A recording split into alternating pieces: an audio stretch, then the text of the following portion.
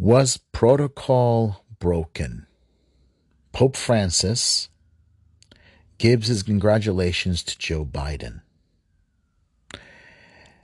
Was protocol broken? Hello, everyone. Welcome to The Informed Catholic. My name is Ned Jabbar. This is going to be episode 193 of The Informed Catholic. And this is being talked about Church Militant, Dr. Taylor Marshall, LifeSite News, The Remnant. Everybody's talking about this. And, well, it's a slap in the face in conservative Catholics, Orthodox Catholics. And, well, it seems like the secular media loves it. They're crazy about it. They're really gone overboard over it. They love this. NPR, National Public Radio, a very, very left-wing, very socialistic. The article is by Barbara Sprunt. Pope Francis congratulates Biden, who will be the second Catholic president. First of all, he's not the second Catholic president. He's a possible projected winner. And the count is not over yet. All right? President Trump is already beginning a legal battle over this. There's a lot going on here. Nobody's paying attention. The fact that the Democrats in several states where they have these problems have changed the election rules, the how to count ballots, collecting ballots, harvesting ballots, starting early voter collections 50 days before the election and counting ballots several days after the election, changing the laws from the bench by a judge. You can't do that. There is all kinds of things, violations going on here. And the fact that you have the media doing this says that this is an election coup. And the fact that certain ballots were treated with more attention, and they have basically, they show bias towards Republicans voters, is also going to be brought up in court. All right, let's look at this smoke screen of an article. It is, because we're going to look into the words, how she chooses her words. Pope Francis congratulates Biden, who will be the second Catholic president. November 12, 2020, Barbara Sprunt. Pope Francis, the leader of the Roman Catholic Church. Jesus Christ is the head of the Catholic Church. Pope Francis, the leader of the Roman Catholic Church, offered his congratulations to President-elect Joe Biden during a call Thursday morning. According to a statement from the Biden-Harris transition team, the pair discussed some policy areas in which Biden is likely to break from President Trump. The president-elect expressed his desire to work together on the basis of a shared belief in the dignity and equality of all humankind on issues such as caring for the marginalized and the poor, addressing the crisis of climate change, and welcoming and integrating immigrants and refugees into our communities. The statement reads. I like what Taylor Marshall pointed out. You, the everyday Catholic, the one who goes on Mass on Sundays, the one who pays attention to what's happening with the cover-up, especially the sex abuse cover-up, the McCarrick scandal, the financial scandal. We've stopped putting our money in the basket. I only give them $1. All right. I'm very careful because I don't want them using my money for sex abuse payments of the altar boys, of people who have suffered under the hands of perverted clergy. I don't give them money. I support Church Militant. That I subscribe to Church Militant. But the Bishop collection, the so-called USCCB collection, all right, which is all a fraud, I don't give them any money. I've stopped giving. People like us have stopped giving them money. They've given up on us. So they think that if they get these migrants, these illegals over, that will fill the gap. But technically it's not them. What they want is they want federal money. Like what Obama used to give them, $98 million a year. That's what they're looking forward to. They've given up looking towards the collection basket. They've given up on that. So technically, they have put their hand out like Judas for a government loan.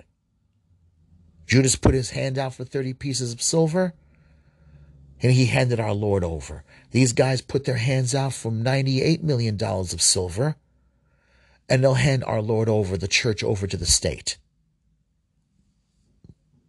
It's the same thing. It's the same thing. All right? And at the Garden of Gethsemane, they all desert him.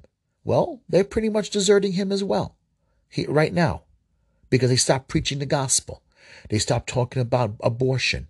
Why do you think they can't do that if you're going to put your hands out for $98 million of silver and gold? Right? You're not going to talk about gay marriage if you're going to put your hand out for $98 million of silver. Right? You're not going to do anything. You're not going to talk about birth control. So, they took the easy way out. And what they do is they don't look at you in the face. They will not look at you in the face. They'll never look at you in the face. They won't talk about it. They won't say a single thing about it. They got to put their hands out for that money. So therefore, to hell with the gospel. To hell with abortion. To hell with the gay marriage. You deal with it. We're the ones in control. Christ is not here. The Holy Spirit doesn't run things here. We do. All right, so let's continue. Francis has been outspoken on these issues and has repeatedly called on global leaders to make more action to confront them. Biden has laid out ambitious plans to tackle the climate crisis, and he plans to lift the United States refugees resettlement cap, which Trump had lowered to a record level. Biden will be the second Catholic president in the U.S. history following John F. Kennedy. Who cares? Known as a deeply devout person of faith, Biden often delivers speeches with references to biblical language or the Pope. When did he ever do that? When did he ever quote the scriptures? And notice that how they attack Trump for faith, attack Trump because he surrounds himself with Catholics, right? I mean, remember Sister Burns, who spoke up against abortion and showed and held up her rosary. I'm not just pro-life. I'm a pro-eternal life. And then notice how they like to flaunt his Catholic faith. That he's when did he ever quote? I don't even remember one single speech he ever gave where he quoted the scriptures. Not once. He's talked about he was an altar boy. So what? I was never an altar boy, but I helped serve at Mass at one time. But notice how they always turn to a liberal's faith, a deeply devout person, a person of faith, often delivers speeches with references to biblical language or the Pope. Never I've ever heard that. Never. In the final week of the presidential campaign, for example, Biden quoted an anti-populism passage from the Pope's most recent encyclical. Oh yeah, Fruity Tooty. Okay, that's great. Wow. Unbelievable. Okay, this was a very short one. Okay, I want to check this out here. She has a link here. I want to see how Joe Biden's faith shapes his politics. Okay, this is from September 2020. Asma Khalid. All right. When Joe Biden seeks to inspire or comfort, he returns to his faith. His speeches are woven with references to God, biblical language, or the Pope. Again, how they attack Donald Trump for surrounding himself with pro-life priests, with evangelical Christians. Okay? How they attacked him because he held a Bible in front of a church. They didn't say anything when Catholic churches got vandalized. Right? They never said anything about St. Patrick's Cathedral by Black Lives people when it were Black Lives protesters when they spray painted. Right? How about the church that's down from the White House? It nearly got attacked. How about the fact when he went to the John Paul Center and Bishop Walton Gregory got angry because he went to pray there? The hypocrisy is unbelievable. It's unbelievable. On Monday, the Democratic presidential nominee spoke to the faith-based anti-poverty group, the Poor People's Campaign, and described the United States under President Trump as a nation in the wilderness. Oh, all of you remind me of how Scripture describes a calling a born out of the wilderness. Biden told it's a voice crying out in the wilderness. Biden told the virtual audience, a calling to serve, not to be served, a calling toward justice and healing, hope, not hate, to speak the good news followed by some good deeds. It's not just enough to speak the good news, but good deeds. This wasn't a one-off religious reference. This is how Biden routinely speaks. Oh, dear Lord. The former vice president launched his candidacy by referring to his campaign as a battle for the soul of the nation. It was the central theme of his primary run and remains a core tenet of his campaign. If elected, Biden would become only the second Catholic president in American history, but it's not a detail he highlights, but people who know him will say his Catholic faith is central to how he sees the world. Wow. Okay, we're not over yet. Biden, hold on. Okay, I moved a little too fast here. Sorry. All right, found my place. Biden, who carries a rosary in his pocket and attends Mass every Sunday, is known as a deeply devout person of faith, and his campaign sees electoral implications in that, in part because Biden has tried to frame his election as a clear moral contrast between Trump and himself. Some Democrats would go so far as to say that Biden is running perhaps the most overtly devout Democratic presidential campaign since Jimmy Carter in 1976, who was a one-term president, by the way. John McCarthy, Biden's deputy political director, worked on faith outreach for Hillary Clinton in 2016 election, which didn't get her elected, and acknowledged his Biden campaign is different than others.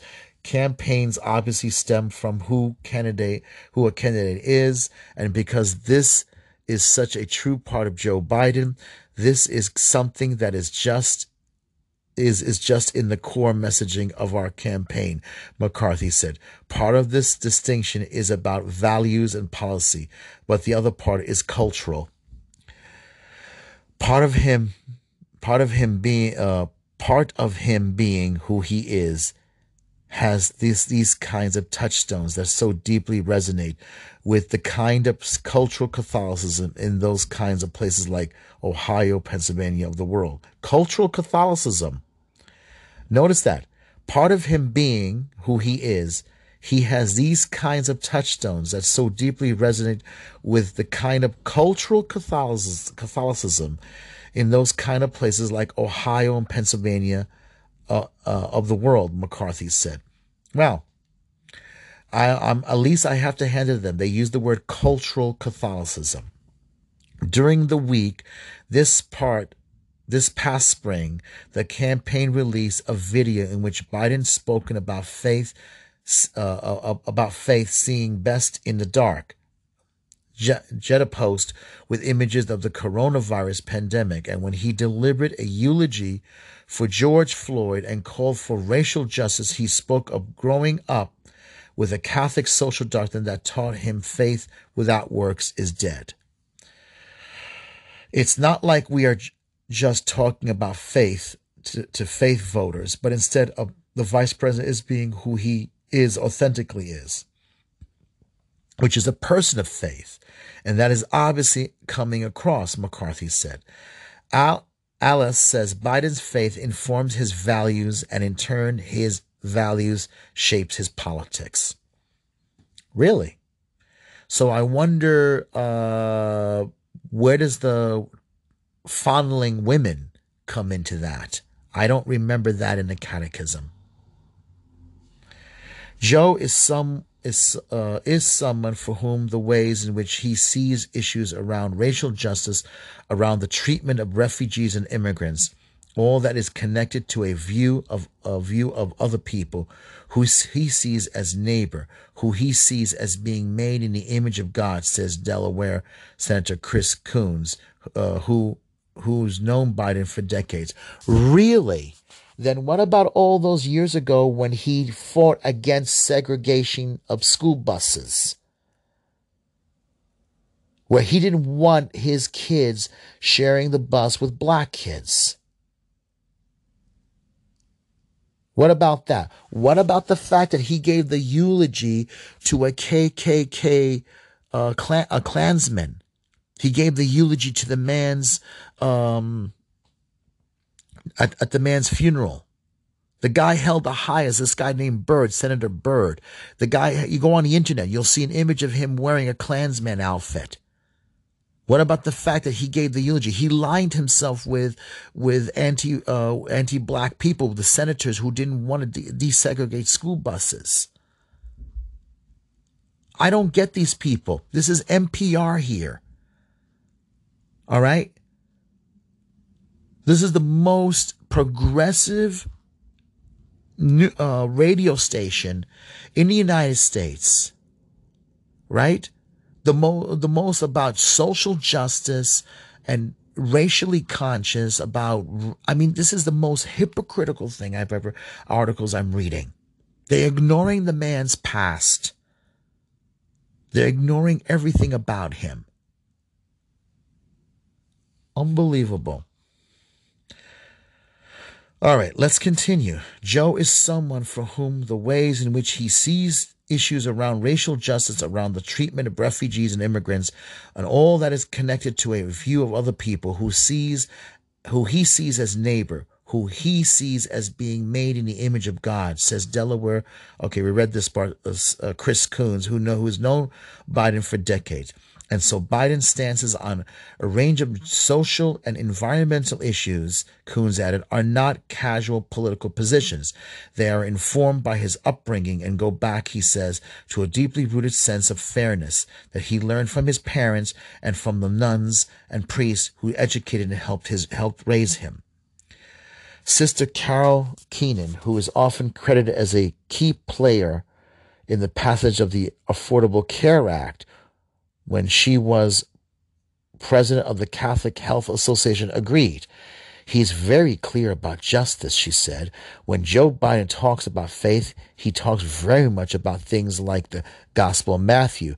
What have you done to the least of my brothers, you've done to me. Boy, is this carefully crafted.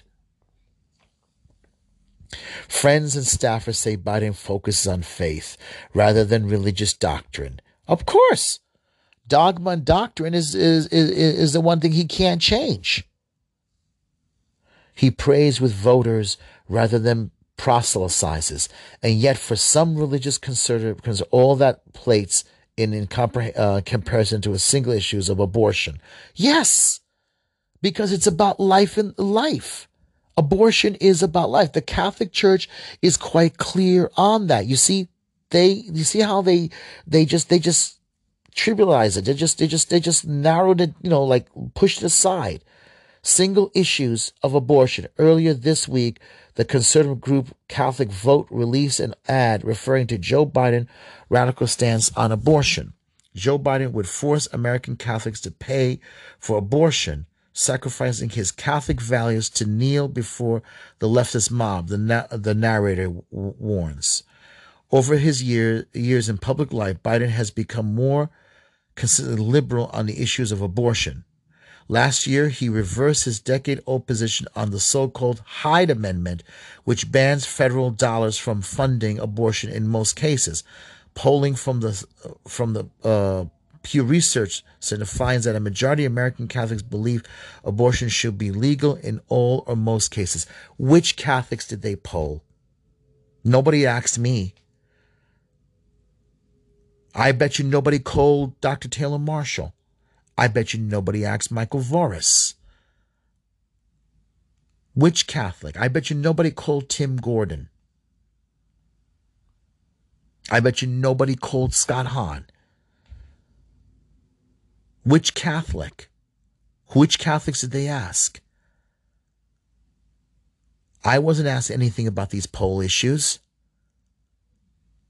So I have to say, I don't trust any polls. That's why they say don't ever trust any polls.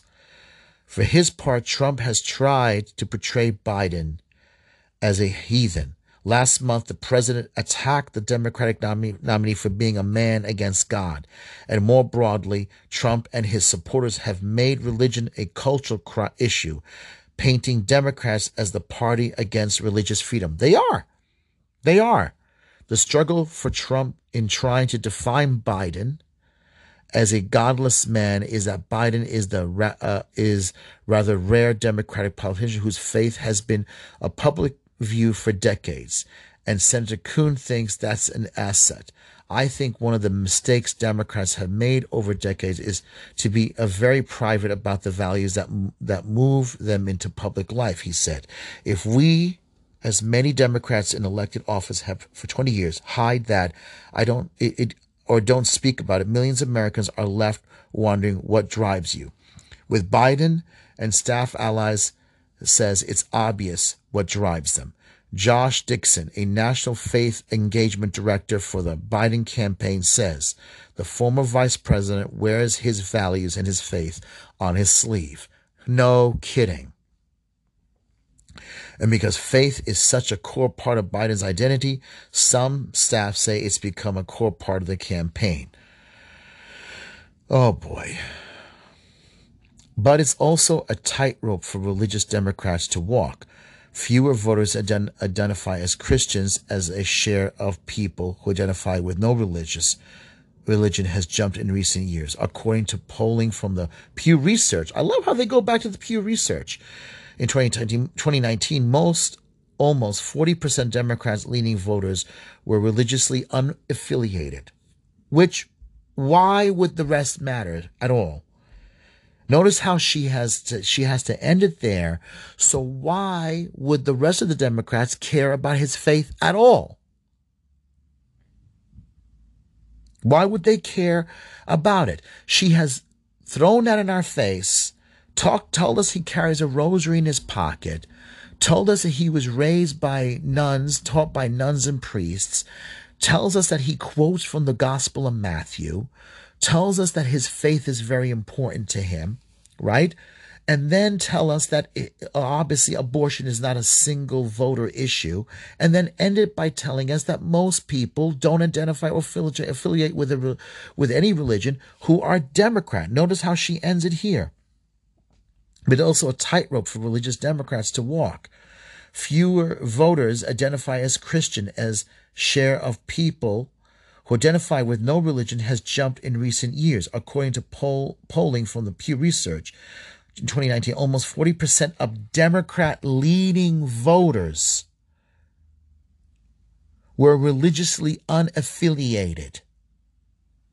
So why would it matter about his religious leanings at all?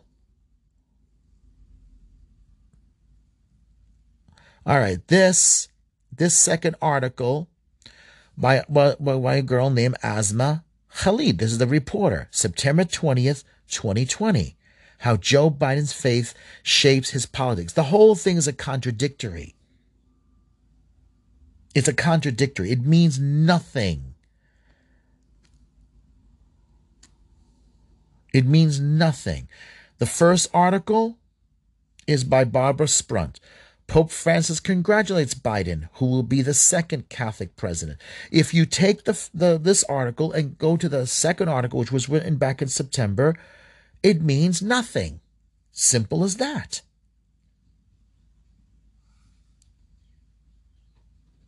Unbelievable. A really stupid article. All right, so Asma Khalid from that article in September 2020 gave us a link here to the Pew Research Center.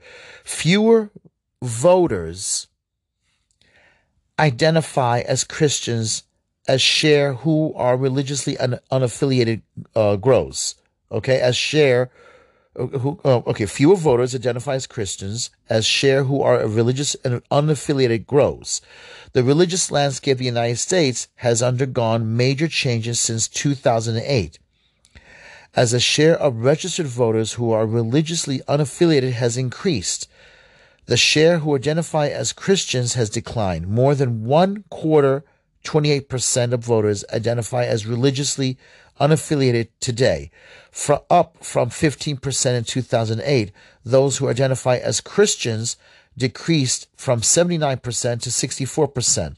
In that same period, data on religious affiliation dates to 2008. Prior to that, Pew Research Center asked a different question about religious affiliation that is not directly comparable to its current measure.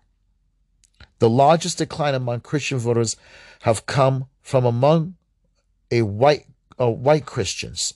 The share of voters who are white evangelical Protestants, 21% in 2008 versus 18% today. White non-evangelical Protestants, 19 versus 13%. And white Catholics, 17 versus 12%, have all declined. Religious unaffiliated voters make up 38% of Democratic voters. This has roughly doubled in 2008 when this group made up 18% of Democrats. Over this period, the share of Democratic voters who are Christians has declined from 74% to 52%. White non-evangelical Protestants accounted for 17% of Democratic voters in 2008, but 11% today. There have also been a similar decline in the share of Democrats who are white evangelical Protestants, black Protestants, and white Catholics. White Christians continue to make up a large majority of Republican voters. White evangelical Protestants are about a third, 32% of Republican voters, unchanged from 2008. However, the share who are white non-evangelical Protestants, 22% 2008 versus 16% today, and white Catholics, 18% versus 15% have decreased. While religious unaffiliated voters do not make up as a large share of Republicans as Democrats, they do make up a growing share of GOP voters. Today, 15% of Republican voters do not identify with a religion, from 9% to 2008. First of all, you got to remember, if people are not going to share their information, like who they're going to vote, then is it possible that people are not going to share their information about religion they belong to? Because I often wonder, maybe people may not go to church, but remember, there's still a lot of people who I think still would identify as Catholic. They may just not go to church, maybe because of the problems. But I don't really remember. I don't really pay too much attention to polls. I will look at them, but I really do believe that you might see a big difference, a big change. I honestly do believe it, and I don't think first of all, the Democrats have always been uncomfortable with religion. They've always been uncomfortable with religion. They don't want religious people put constraints. And most of the time, I think if you're a pro-lifer, I think you're gonna find yourself becoming more and more conservative. And I think if you're religious, you will find yourself becoming more and more conservative.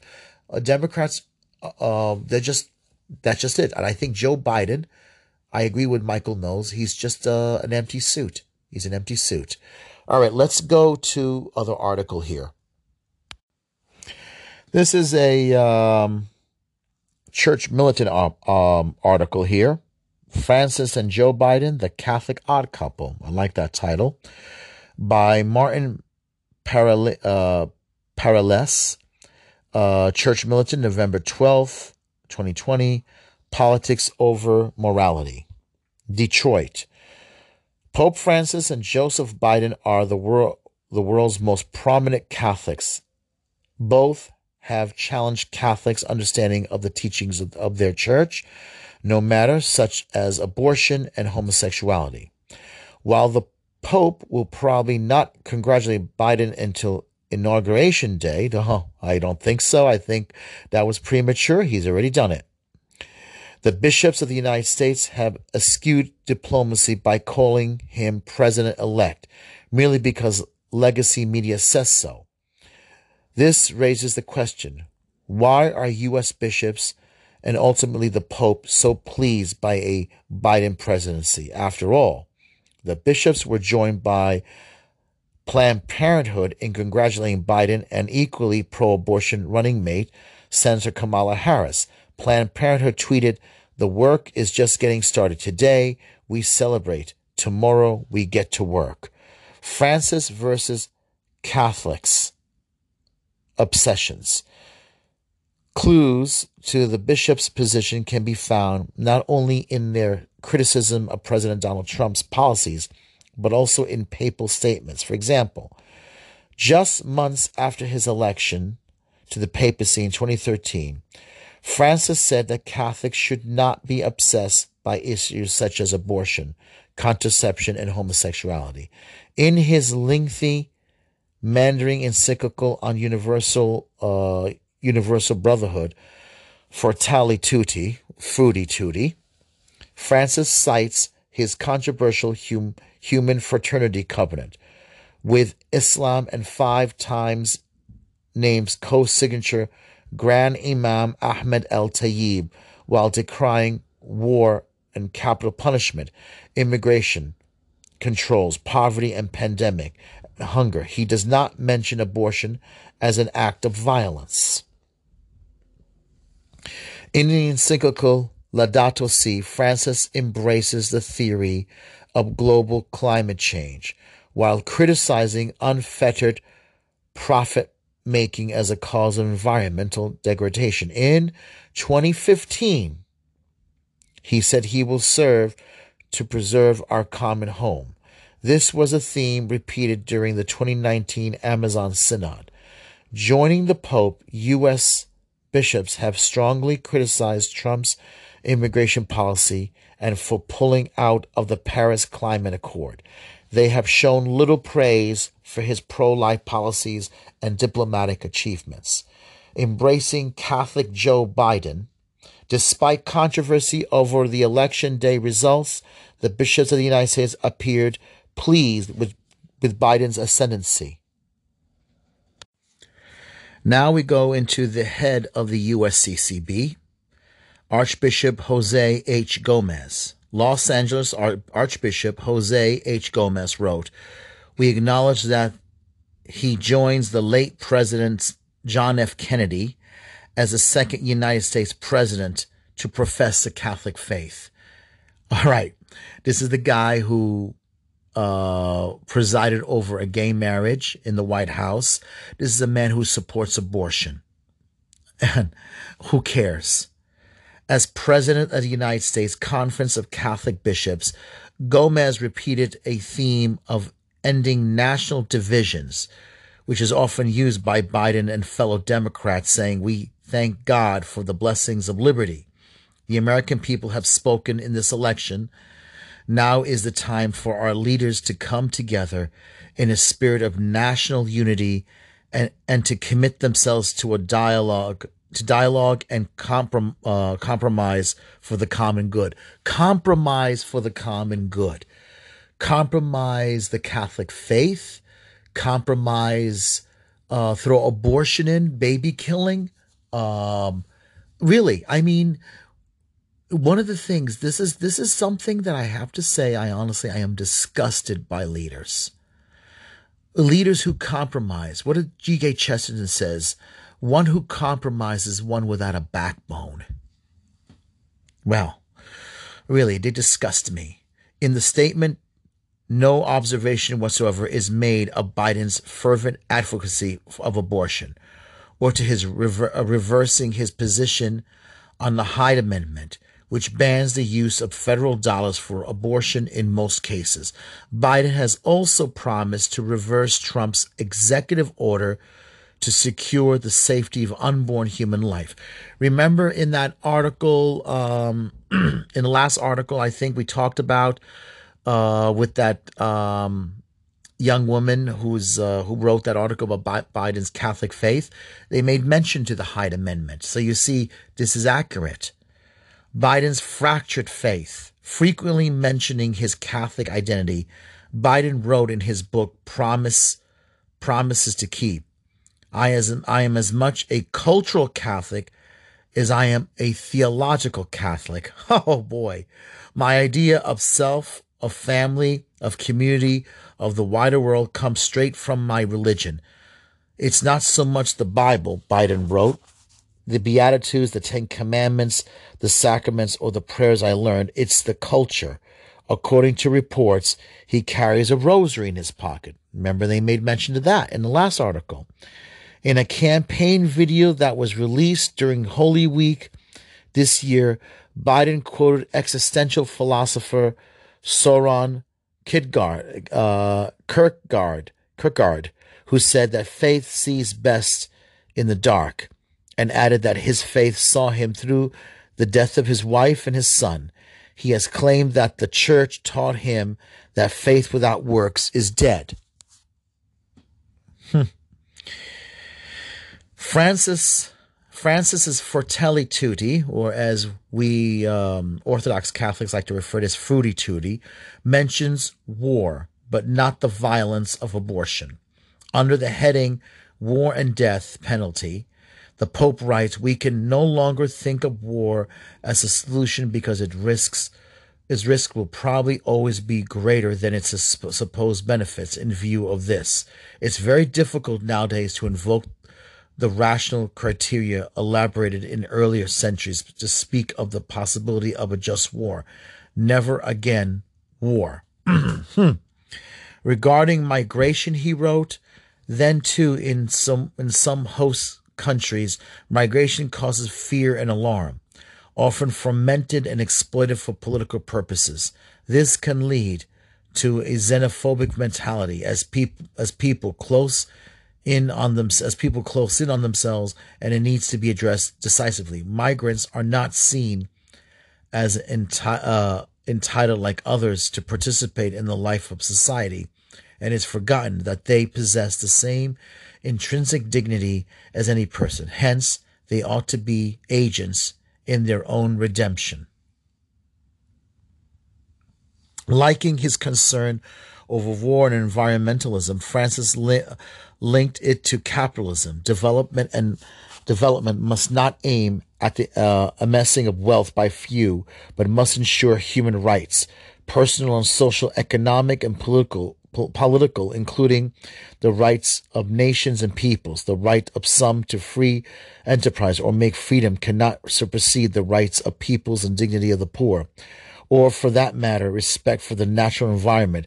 For if we make something our own, it's only to administer it for the good of all. Double standard. When they saluted Biden, they did not mention his record on war. In the 1990s, then Senior Senator Biden co-sponsored a resolution authorizing the airstrikes against civilians in Yugoslavia. Even though President Bill Clinton and NATO violated international law by targeting civilians with bombing not authorized by the UN Security Council. Biden also never objects to President Clinton's bombing of Libya, which included the destruction of Chinese embassy. In 2002, Biden joined 76 other senators to authorize President George W. Bush to prosecute a war against Iraq. But later, as vice president, Biden forcefully backed President Barack Obama's intervention in Libya. While Biden was vice president, the Obama administration prosecuted war in Afghanistan and Syria. He bends whichever way the wind blows. However, the American bishops expressed little congratulations to President Trump for while not engaging. The American bishops expressed little congratulations to President Trump while not engaging in new wars. War makes money. Peace doesn't. Being the first president to attend March of Life, they never said anything for that. Naming 3 justices of the Supreme Court who may not rule on future abortion cases, who may rule on future abortion cases. Advancing multinational agreement that abortion is not a human right. They never said anything for that.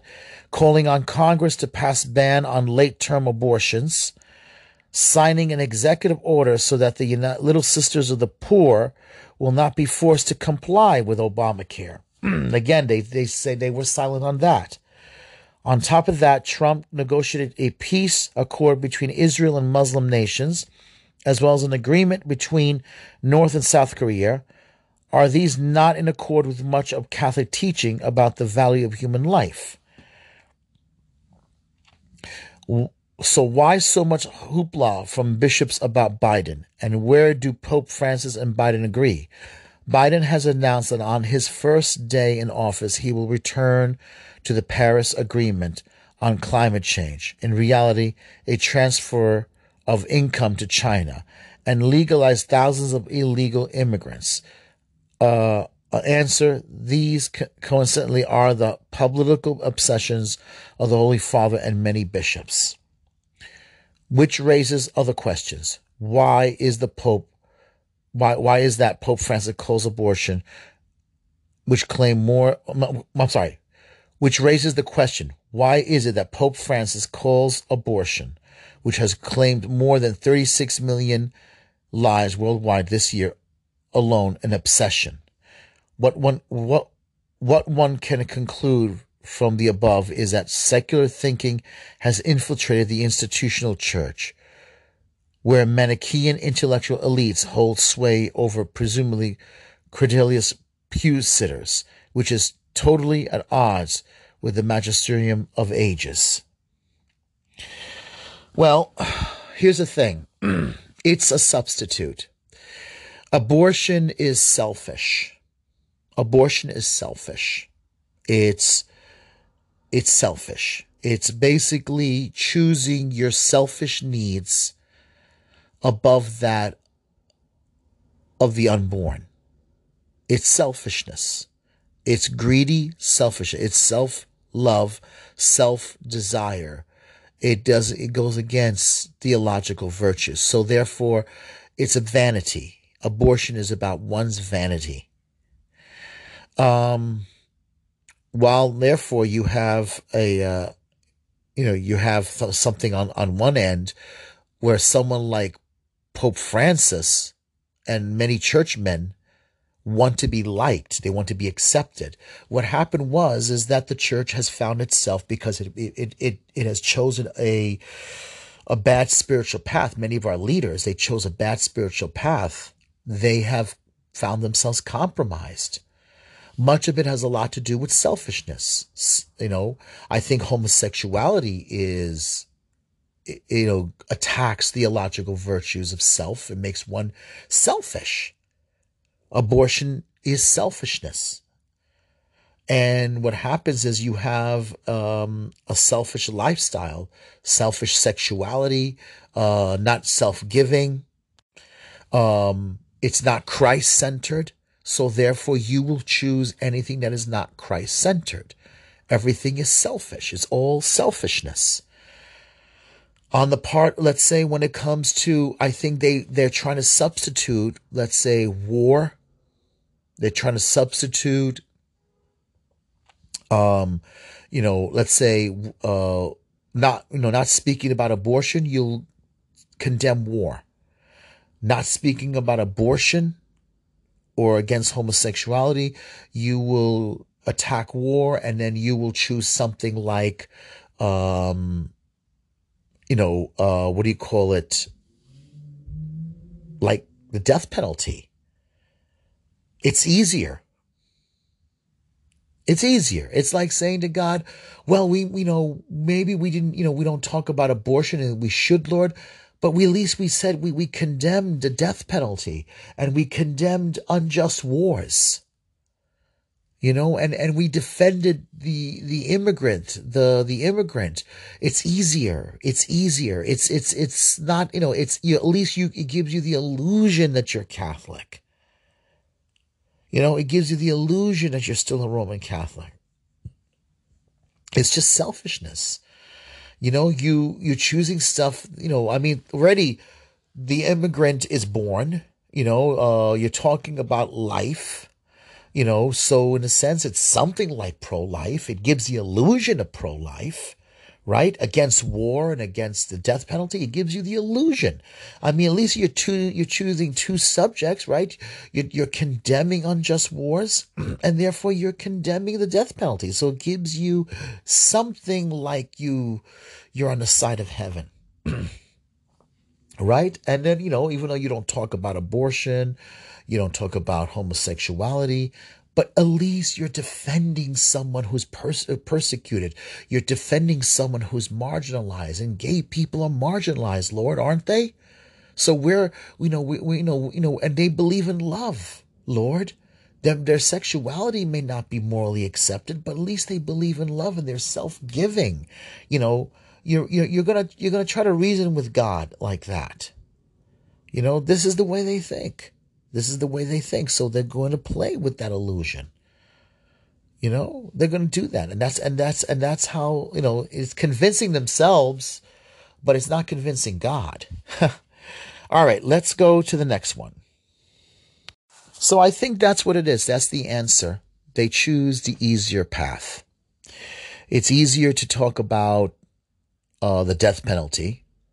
It's something like the illusion, like you're defending life, even though the person possibly who's on the path to being executed by a capital punishment is possibly and hopefully is really guilty of the crimes that they committed. And it's easier to talk about it. In a sense, at the same time, if you know that the person is guilty, but you're saying, but still, it's wrong to take their life because we have no right, even though in the Bible, capital punishment is endorsed. But guess what? Now you're going to try to defend life, so at least this will please God. And maybe God will overlook the fact that I chose not to talk about the unborn. And then you'll make an excuse about same-sex marriage. It's about justice, and we should defend the marginalized. We should defend the marginalized and the immigrant, even though technically it's immoral, and immigration is about following the law. But then again, you will flip it, invert it, and say it's about people who are, the illegal immigrants, about people trying to find justice. You will invert it. You have basically tried to make yourself holier than God. That's basically it. It's an illusion. It's an illusion. It's an illusion basically you have deluded yourself. And I'm sorry to say this, but I think this is what has happened with these men in the post-Vatican II church. They have deluded themselves. There was an article I was trying to do for basically about the whole concept about masks and about how the left is very materialistic and wants to keep a lifestyle of pleasure. And basically, I was reading book Wisdom of Solomon, chapter 2. The last verse of chapter 1 really fits into chapter 2, but whoever broke up those chapters was probably doing it standing on their head. But the fact is, it talked about the pleasures of this world, the beauty of this world, the flowers, putting flowers and rosebuds in our head and everything. And there's nothing beyond this world, and that our spirit will dissolve like the early morning mist, and that, we will, no one will remember us. It's all a delusional world. They basically are going to find themselves disappointed. God is going to confound them. We are not holy, and I'm not trying to be holier than them. I want a church that speaks the truth. I want a pope that does what he's supposed to do. And I want there to be holiness. I do. Just like Dr. Taylor Marshall, I want there to be holiness. And I want to be a good Orthodox Catholic. I want to believe. I want a community of Catholicism. And I feel like I've been cheated. But I just don't understand why. But they realize it's sin. It is sin. And I'm still a sinner. I still struggle with sins. I still struggle with many things. All right. The next article here is by Jules Gomes, Church Militant, November 13th, 2020. All right, what is the title? Pope plays anti-Trump card, blesses Biden. Vatican, Italian bishops' media joins papal puffery of president-elect. Vatican City. Pope Francis, who snubbed Donald Trump by refusing to congratulate him after his 2016 victory, has phoned Joe Biden to offer congratulations and blessings, despite the fiercely contested election results. And look at this. There's two pictures here of Joe Biden. He presided on two. I didn't know this. I thought it was only one. The first one, I've seen that photo. It's black and white. It's two gay guys.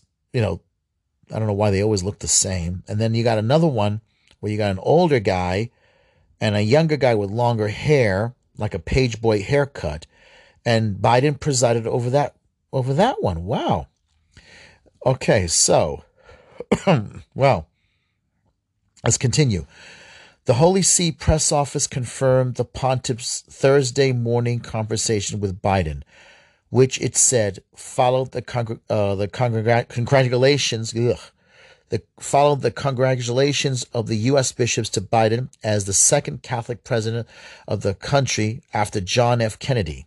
Biden thanked Francis for extending his blessings and congratulations and noted his appreciation for his holiness and leadership in promoting peace, reconciliation, and the common bonds of humanity around the world. Oh boy, that Freemason talk, man, it really, really gives you diabetic, boredom. Unbelievable. Biden thanked Francis. Okay, he did. Okay. Statement from the Biden-Harris team said the president-elect expressed his desire to work together on the basis of shared beliefs in the dignity and equality of all humankind on issues such as caring for the marginalized, the poor, addressing the crisis of climate change, and welcoming and integrating immigrants and refugees into our communities.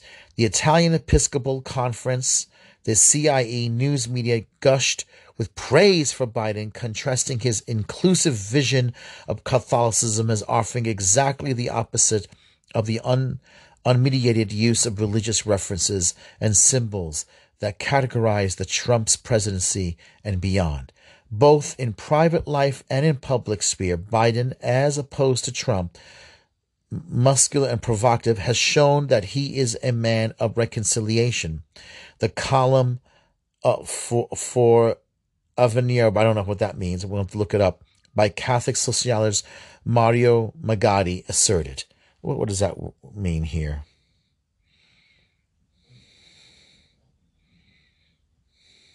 Hold on. Okay, it's all in Italian. I can't speak it, so it's a name of a newspaper or some article. Wow. Let's get back. Okay, by Catholic, the column of Aveniari, by Catholic sociologist Mario Magatti asserted, allergic to strong tones, the new president has a strong aptitude for mediation and search for common solutions, he notes. Election results unclear. Biden has not been officially declared president-elect, let alone president, as evidence of industrial-scale voter fraud is being brought before the U.S. courts. What's going to happen if God willing, that does happen? The Pope is going to have egg on his face. Biden, forget about him. Kamala Harris will distance herself from him. And she'll try to survive again, or play, she'll just try to survive in politics. What's going to happen with the media? And I think this is it. What if God is, I believe God will expose the lie. But when the lie is exposed, what's going to happen with all these people? What's going to happen? Okay. According to Amendment 20 of the U.S. Constitution, the term of the president and vice president shall end at noon on the 20th day of January. Whether he likes it or not, and whether he wins a re-election or not, Trump's current term as president will end January 20th. What happens next is yet unknown, but at least that much is certain, writes historian Donald G. Neiman. Biden's fake Catholicism.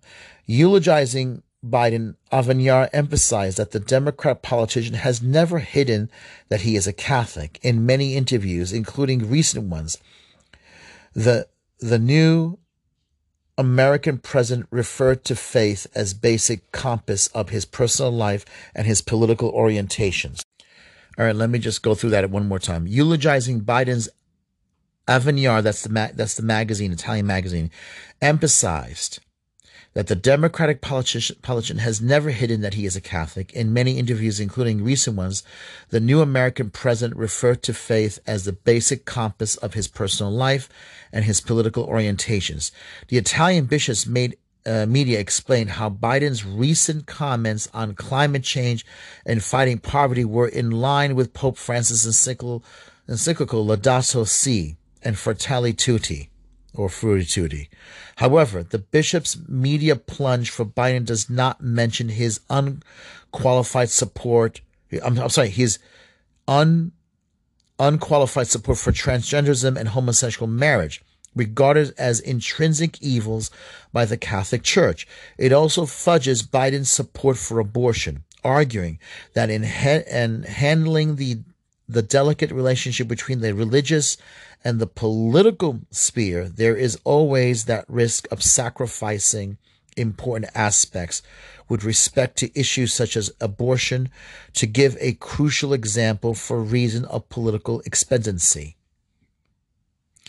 The European Center for Law and Justice lists a raft of Trump's anti-abortion policies, which led surgeon U.S. Army officer and Washington nun, Sister Deidre D.D. Burns, of the Little Workers of the Sacred Heart, to describe Trump as the most pro-life president that this nation has ever had.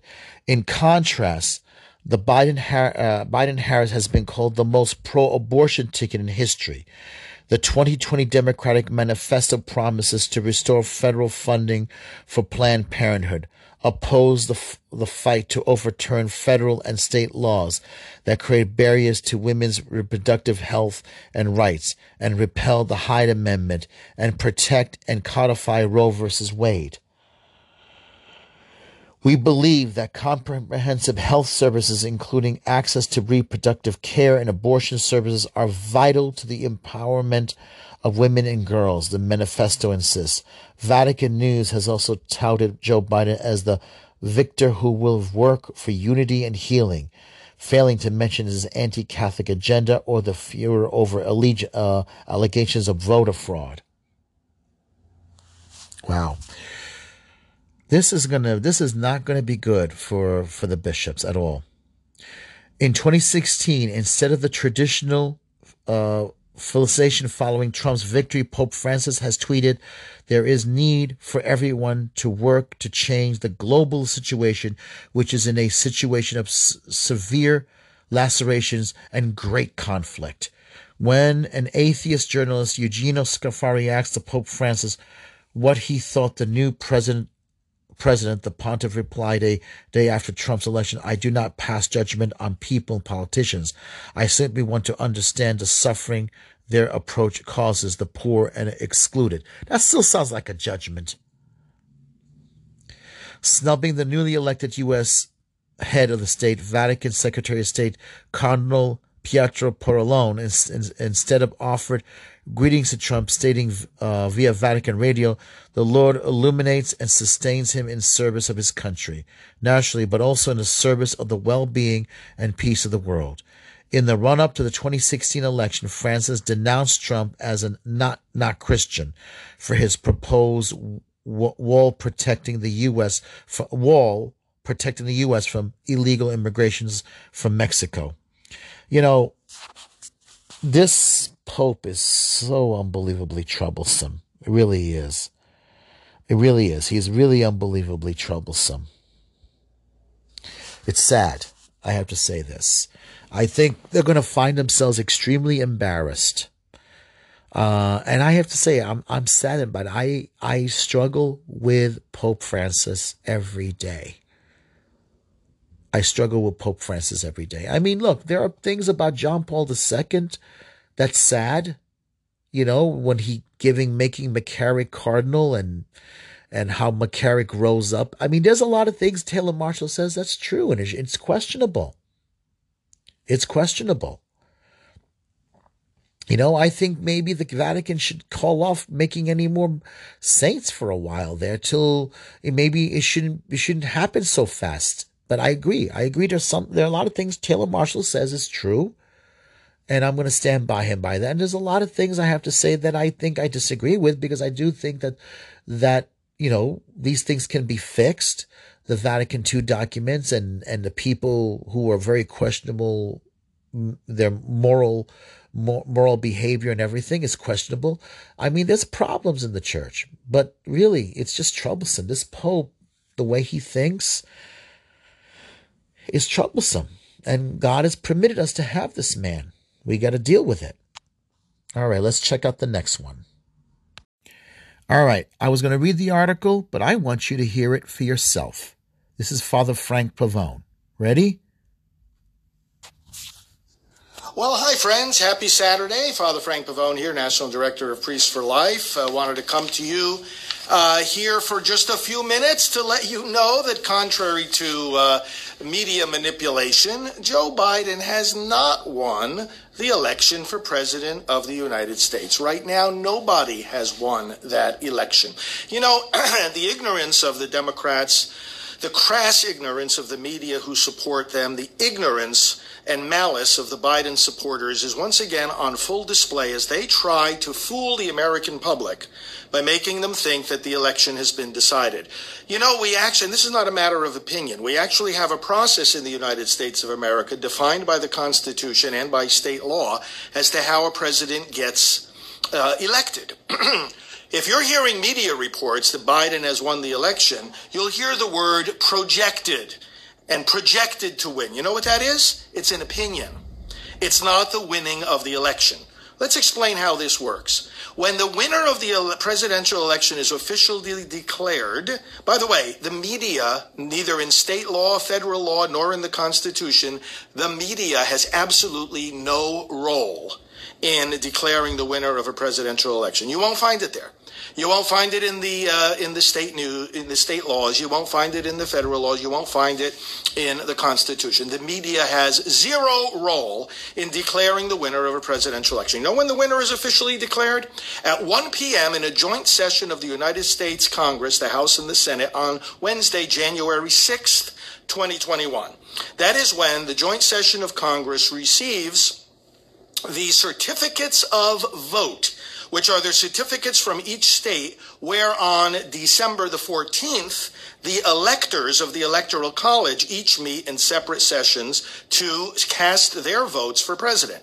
Again, a simple knowledge of the Constitution tells you how this works. So it's only when the electors vote on December 14th, send in the certificates of vote, and then a joint session of Congress is held on January 6th. The votes are read, and a winner is declared. There is a lot to happen between now and then. The electors haven't even voted yet. It's not the people that vote for president. It's the electors. When you go to the voting booth to elect your choice for president, you're choosing your electors from your state. Now, let's back it up even more. The states each have different deadlines. Some of them it's a week after Election Day. Others it's later in the month. Still others, 14 states, their certification dates are in December. These are for the certification of ascertainment, namely the official declaration of that state as to who won the presidential vote. Now, some states, the margin is so lopsided in one or another direction that they can declare it and certify it pretty quickly. There's no doubt.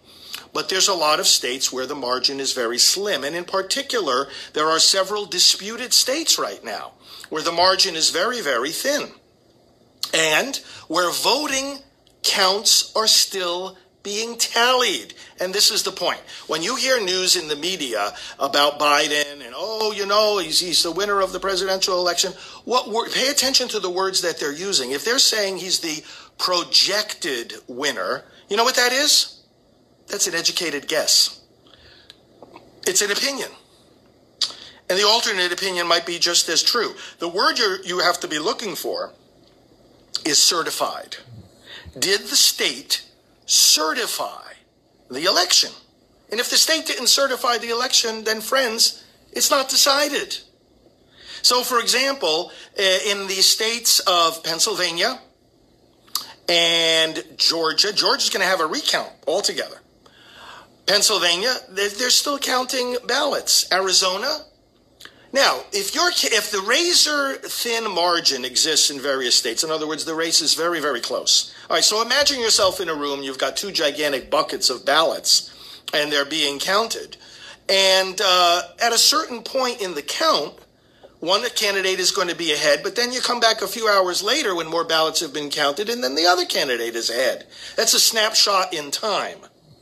And so what you have to do is you have to look at the rest of the ballots that remain to be counted. And again, there are hundreds of thousands of ballots that still remain to be counted and are being counted in states where the margin is razor thin.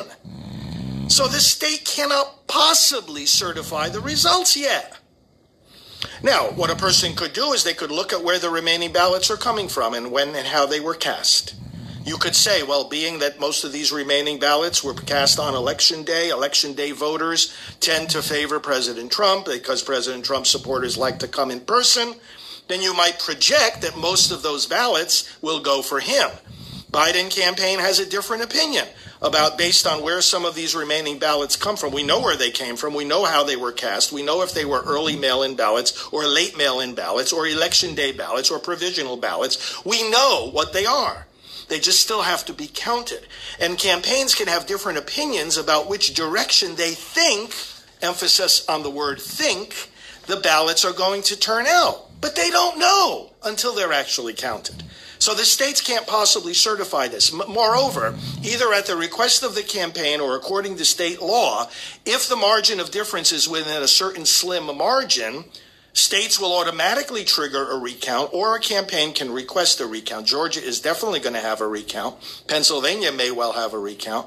So the point of the fact is, friends, all you're hearing from the media right now is wishful thinking. It's their opinion. It's the opinion of the Biden campaign. You listen to the mainstream media, might as well be listening to Biden himself. Of course they want to think that they won. Should every vote be counted or not? See, this is the irony. These people come around and they're always saying, oh, well, you know, every vote needs to be counted. Every vote needs to be counted. Well, then keep your mouth shut until every vote is counted. We don't know the winner of the presidential election yet. We have a process in this country. The ballots get counted. If ballots are challenged, as many of these ballots are, because they, besides being slim margins in some of these states, there's also evidence of impropriety, and it's being investigated. And also the courts are getting involved, and there are legal challenges. Can't we as Americans, and can't the American media just hold off and let the process run its course instead of trying to manipulate the results? For goodness sake, give the process a chance to work out. This is a contested election. The states have not certified. So once again, in a nutshell, if you're listening to media reports, you listened for these words. The state of such and such has certified the winner. Even then, it's not the final word because, again, that chooses the electors who then, by December 8th, the states have to have their certifications sent into the federal government. And then on December 14th, the electors will meet each in their own state to cast their vote for president. And then again, on January 6th at 1 in the afternoon, the House and the Senate will get together in the U.S. Congress, and they will hear the votes of the electors. And then, and only then, will the winner of the presidential election be official. So I just wanted to give you that information, my friends. And please pass it along to your friends. So share this video. Tell them the facts of what's going on. Again, ballots are still being counted, and many ballots are being challenged. Let the process run its course. Thank you, friends. We'll be leading some prayer tonight at 9 p.m. For the fair and just completion of this election process. So join us here tonight, live at 9 p.m. Spread the word, and God bless America. God bless our president, and let's hasten to victory. God bless you all. Thanks for watching. I thought that was better than me reading it. I thought that was way better. So I'm going to end it there. Okay? God bless.